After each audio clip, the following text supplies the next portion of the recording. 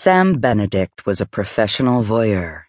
All good waiters were, he thought, as he watched the mini-drama at table 12.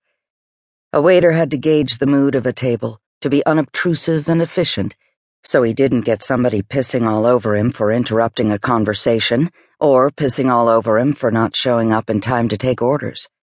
Most customers expected waiters to read minds. Most good waiters did. At least, that was Sam's opinion.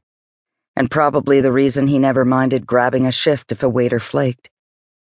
As the owner of Benedict, the hottest restaurant in Seattle, getting out front gave him a chance to interact with the foodies and have-to-be trendies who kept him in business in the notoriously tough restaurant trade. But the woman at table 12 would have caught his attention anywhere.